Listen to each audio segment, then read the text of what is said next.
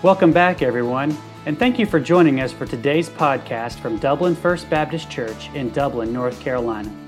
We hope you'll be encouraged today as you listen to our message.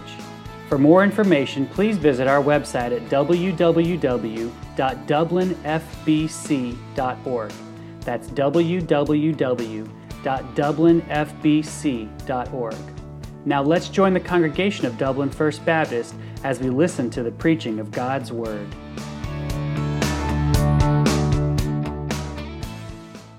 Tonight we're going to be in Romans chapter 13 and looking at the very end of that chapter, verses 11 through 14. I wonder how many times a day you are asked, or maybe you ask yourself by either checking your watch, or I'm doing this all the time. I hit the button on my phone to see what time it is, or you look on a computer screen to see what time is it.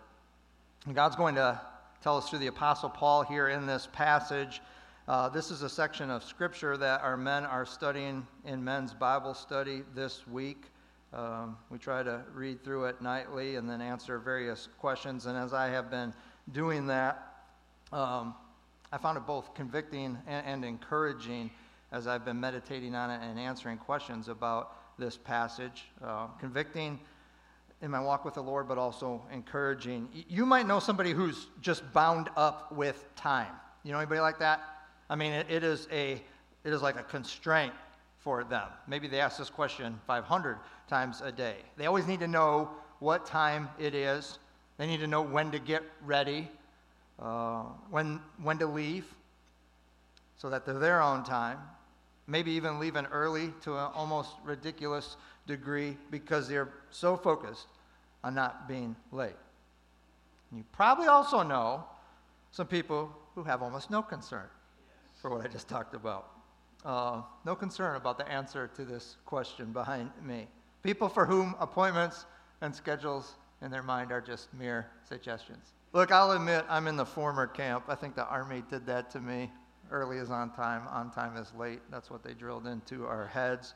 And I get stressed about time constraints. Do any of you remember that game in the 80s? Maybe you bought it for your kids or you played it yourself. It was called Perfection.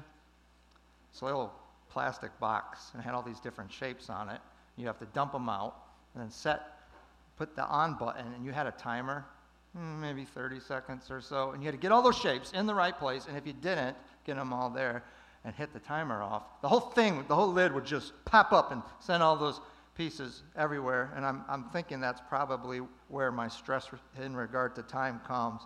But let's find out what God says about time here in Romans 13. We'll read verses 11 through 14.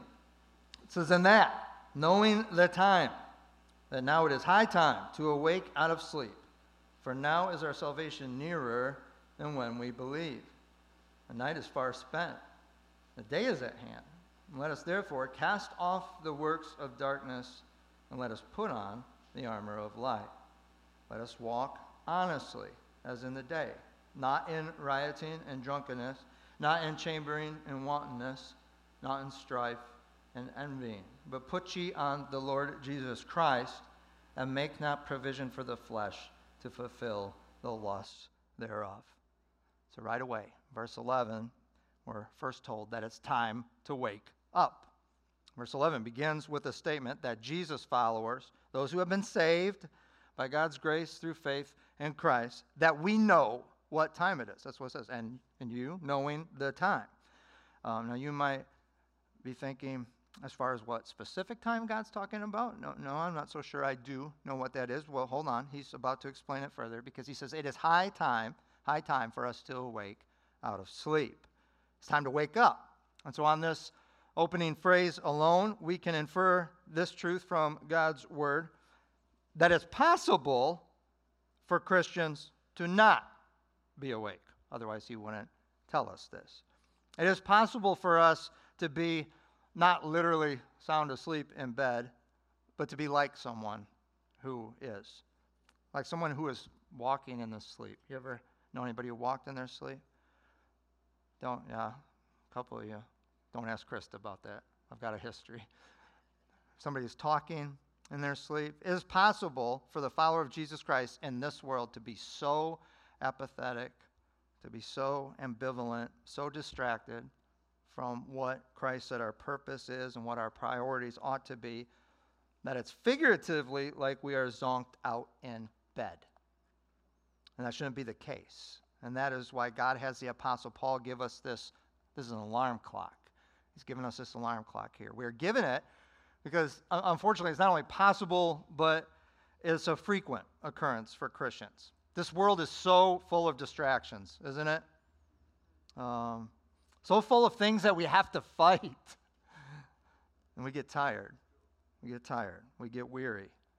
And when that happens, you can become unaware. In almost every commentary that I studied about this passage, I think it was about 5 or 6, I kept seeing this phrase over and over. And that once from a couple hundred years ago, all the way to ones written in the last decade or so. It would say this: a call for spiritual vigilance. That's kind of what they summed these verses up as. And it is a problem for Jesus followers today.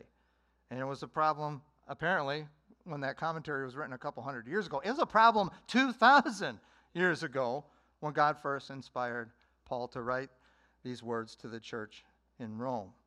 And he said, hey, it's time to wake up. Now, the rest of verse 11, and we look on to verse 12, it further describes the time that we are in and why we need to wake up. It says, the night is almost over, and the day is at hand. It says in verse 12. Well, what day? What time is he talking about here? And we can look back to the end of verse 11 for the answer. He's talking about the time when our salvation is nearer than when we first believed. Are we living in the last days? We are, I promise you. You might say, well, I'm not so sure. I mean, a lot of Christians have thought that. Well, I believe so, but I also know so because God's word says that we are. It says that the last days began when Jesus Christ first came. That's when the last days began. We've been studying the book of Hebrews. That's how it opened up. Hebrews 1 through 3, it says there that God has in these last days spoken to us by His Son. Well, if that was the last days 2,000 years ago when Hebrews was first written, are we in the last days?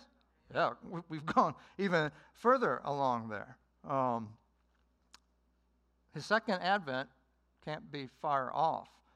And when it says our salvation is nearer than when we first believed, God is telling us that with each passing day, honestly, with each tick of the second hand on our clocks, that day is getting nearer to when our salvation will be full, when it will be finalized. God tells us about that back in Romans 8:23. It says our adoption, the redemption of our bodies. We're waiting for that right now. If you've trusted in Jesus Christ as your Savior, you are saved, and you have been since that moment that you did that.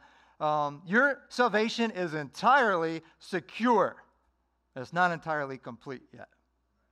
I know that every morning when I wake up, and I feel all those aches and pains. My salvation is not entirely complete yet. I'm looking for that day when He returns.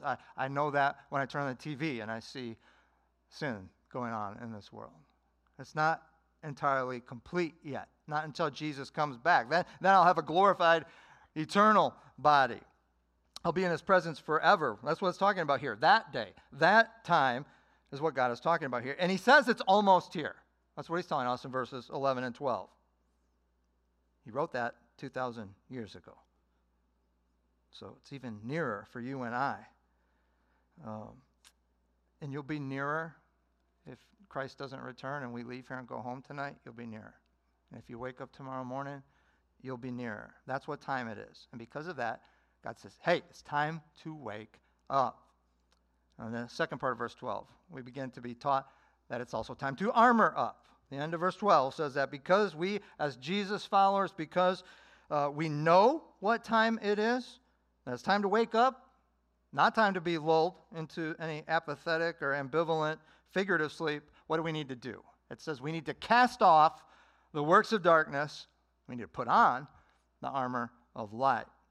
If we are in a war and we are going to battle, and that's the picture here, and we are, that's also one reason we can become tired and lulled to sleep. If you are going to battle, you need to be dressed right. You have to be. You have to be equipped right. Soldiers wear different clothes, don't they? I mean, none of them look like you when they're going into battle, what you're wearing.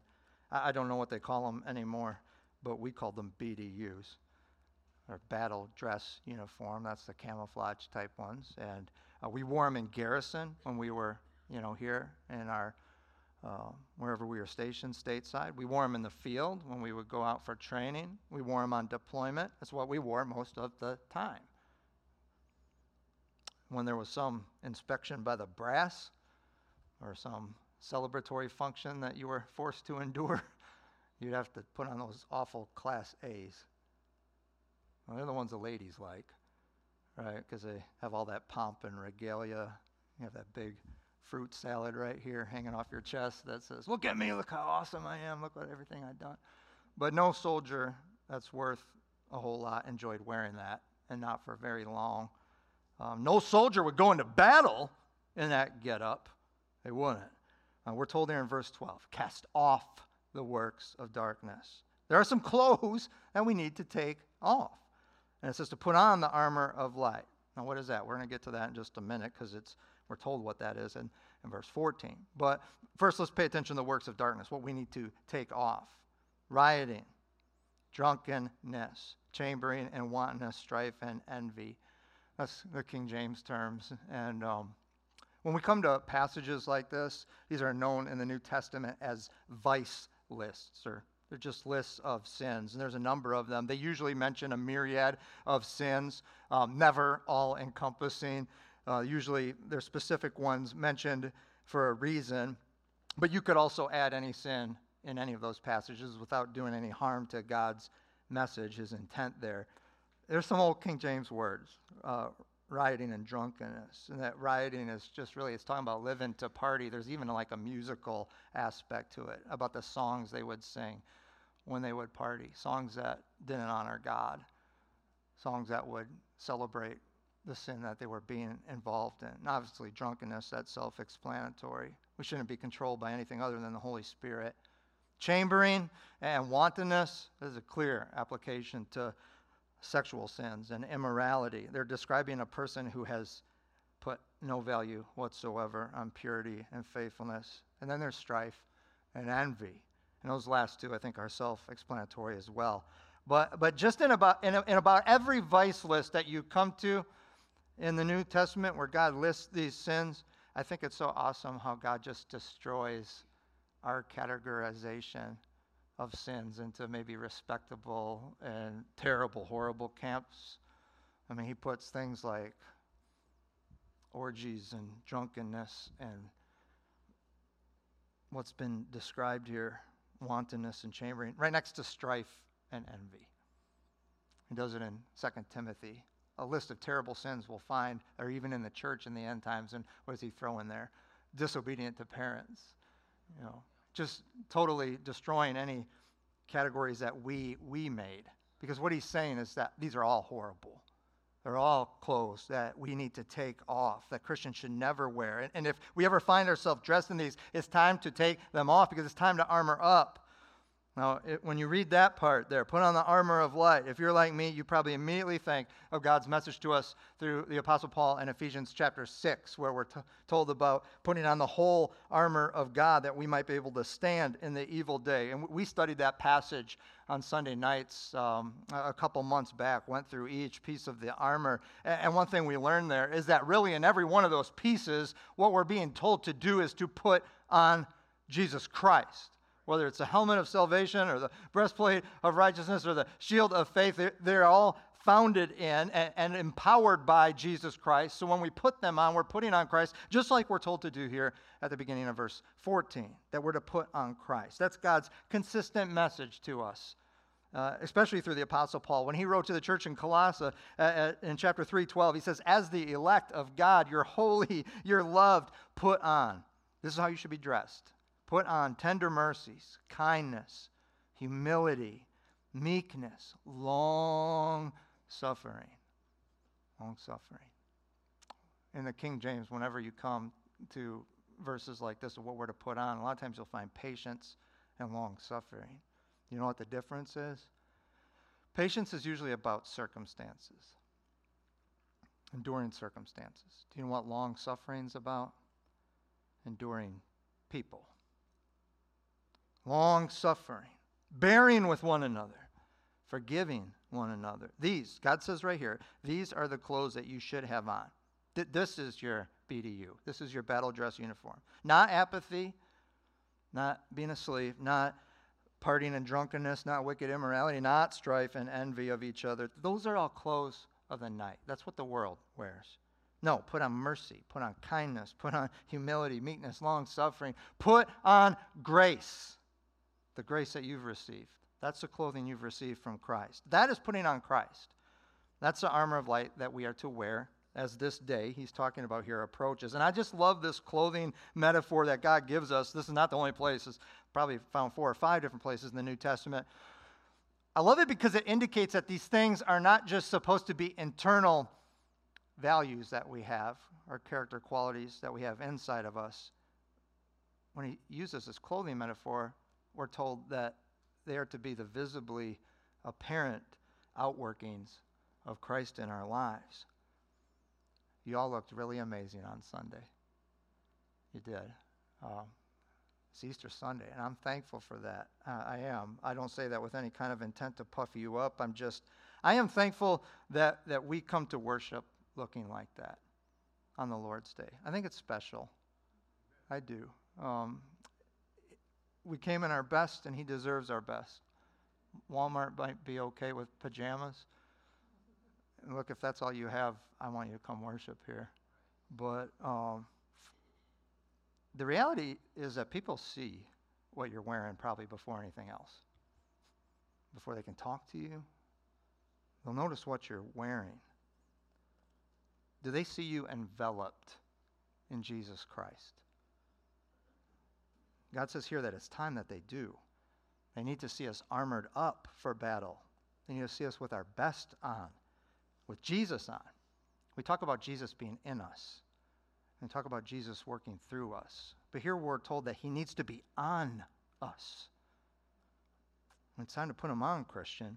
And we got one more thing, verse 14. It's time to guard up. When I was playing basketball, I should say, rephrase that. I practiced basketball. When it was game time, I sat on the bench. But when I played, they constantly told us to keep our guard up, right? Keep your hands up. You need to have them at the ready. And it's time to guard up. You might find yourself on point here so far, like, woo, and that's great. I pray that's the case. Those old nighttime clothes, they're no longer part of your life. You've long put them off, and you're walking around in Christ and with Jesus Christ on you. Everybody who sees you sees him. And the final phrase of verse 14 gives us one final command to respond to as gospel-transformed followers of Jesus Christ. It says, and make not provision for the flesh to fulfill the lusts thereof. God closes chapter 13 by commanding us to stay awake, to stay armored up, and then here by telling us to keep our guard up. And it's one of the most convicting phrases, honestly, in all the Bible for me. Because to me, it tells me of a sin before a sin. Please understand, being tempted is not a sin.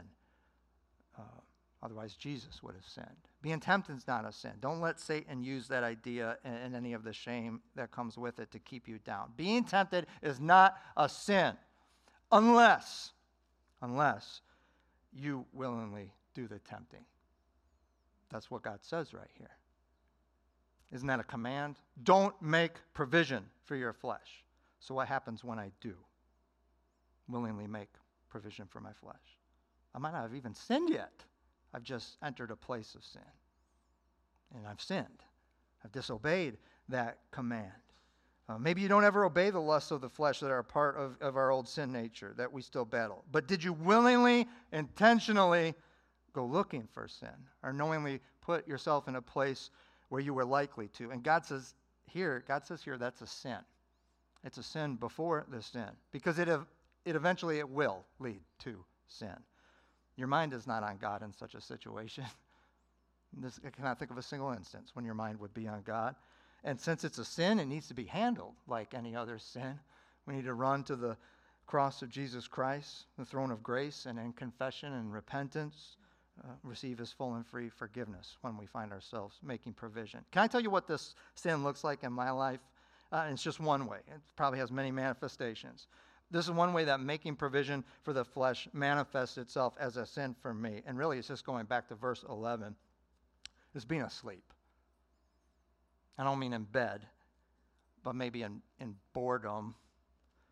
It's true, idle hands or the devil's workshop. That's the Living Bible paraphrase of Proverbs 16:27-29. And I'm not talking about like laziness here, abject laziness. I've got plenty to do, and I do my best to do that plenty each and every day. I'm talking about what God was talking about in verses 11 and 12, that figurative sleep that we can find ourselves in. Carelessness in our Christianity, that's making provision for the flesh. Having any confidence in my Christianity that's not based on Jesus Christ, maybe based on me and my own strength or my own faith. Maybe thinking I'm all good right now because I do have all those clothes put off and I have Christ put on. I'm all good. God's saying here, don't be careless. Be careful. Be full of care. And I know I'm not alone because God gave this command in verse 14 to Christians. He's given it to us for 2,000 years. Pastor Paul Washer once said, all of my weekdays as a Christian, they have this as a common cause. I have neglected communion with my God through a neglect of the Scriptures and prayer. When will I learn? And we could say all of those times I fell, I was like, how did I get here? I was doing so well. All those times I found myself wearing the clothes of darkness instead of the armor of light. I wondered how I changed clothes so quickly. Every time it was because I made a provision for the flesh. I sinned before I sinned. I became confident in myself. I became careless. I neglected communion with God. So how do we obey this final command he gives us at the end of chapter 13? Well, we obey it like we obey those other ones in verses 11 through 13. We put on Christ. We do what Jesus did. How did he avoid yielding to temptation? How did he battle it when it came? What did he respond to the devil with? Scripture. He knew it. He had it at the ready. Did Christ commune with God, the Father, in prayer? It was his constant source of strength. It was something he was never careless about. Sometimes his disciples would say, hey, there's people over there that want you to take care of them. They want you to heal them. He said, I'll get there. I got to spend time with God. He'd break away from the disciples to go do that. Jesus always made time for it. And we need to do that as well because we know what time it is. It's time to wake up. It's time to armor up. It's time to keep our guard up. If you haven't been living awake or armored up or on guard, I encourage you, confess and repent of that this evening, even as I'm speaking, as we close. Come to your God of amazing